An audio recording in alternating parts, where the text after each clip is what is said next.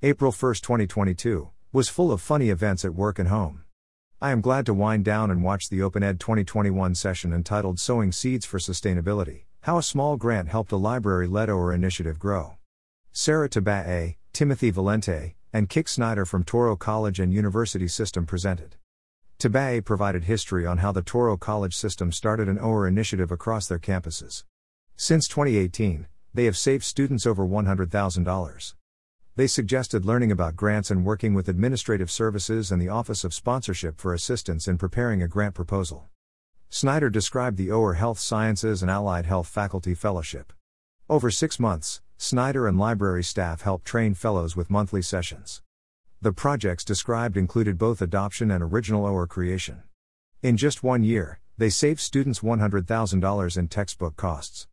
The faculty OER ambassador plaques they shared with fellows will help share and encourage others to participate. Snyder mentioned that now librarians will not be the only people with OER knowledge, which I thought was thought-provoking.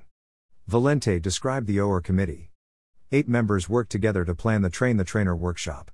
The committee is charged with introducing, embedding, and sustaining OER on their campus.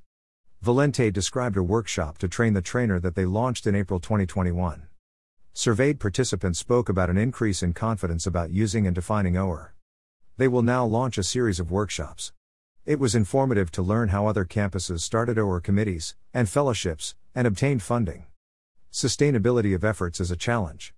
The Train the Trainer emphasis of this project will be helpful. How can OER be embedded and sustained in one campus system? Photo by Julia Larson on Pexels.com.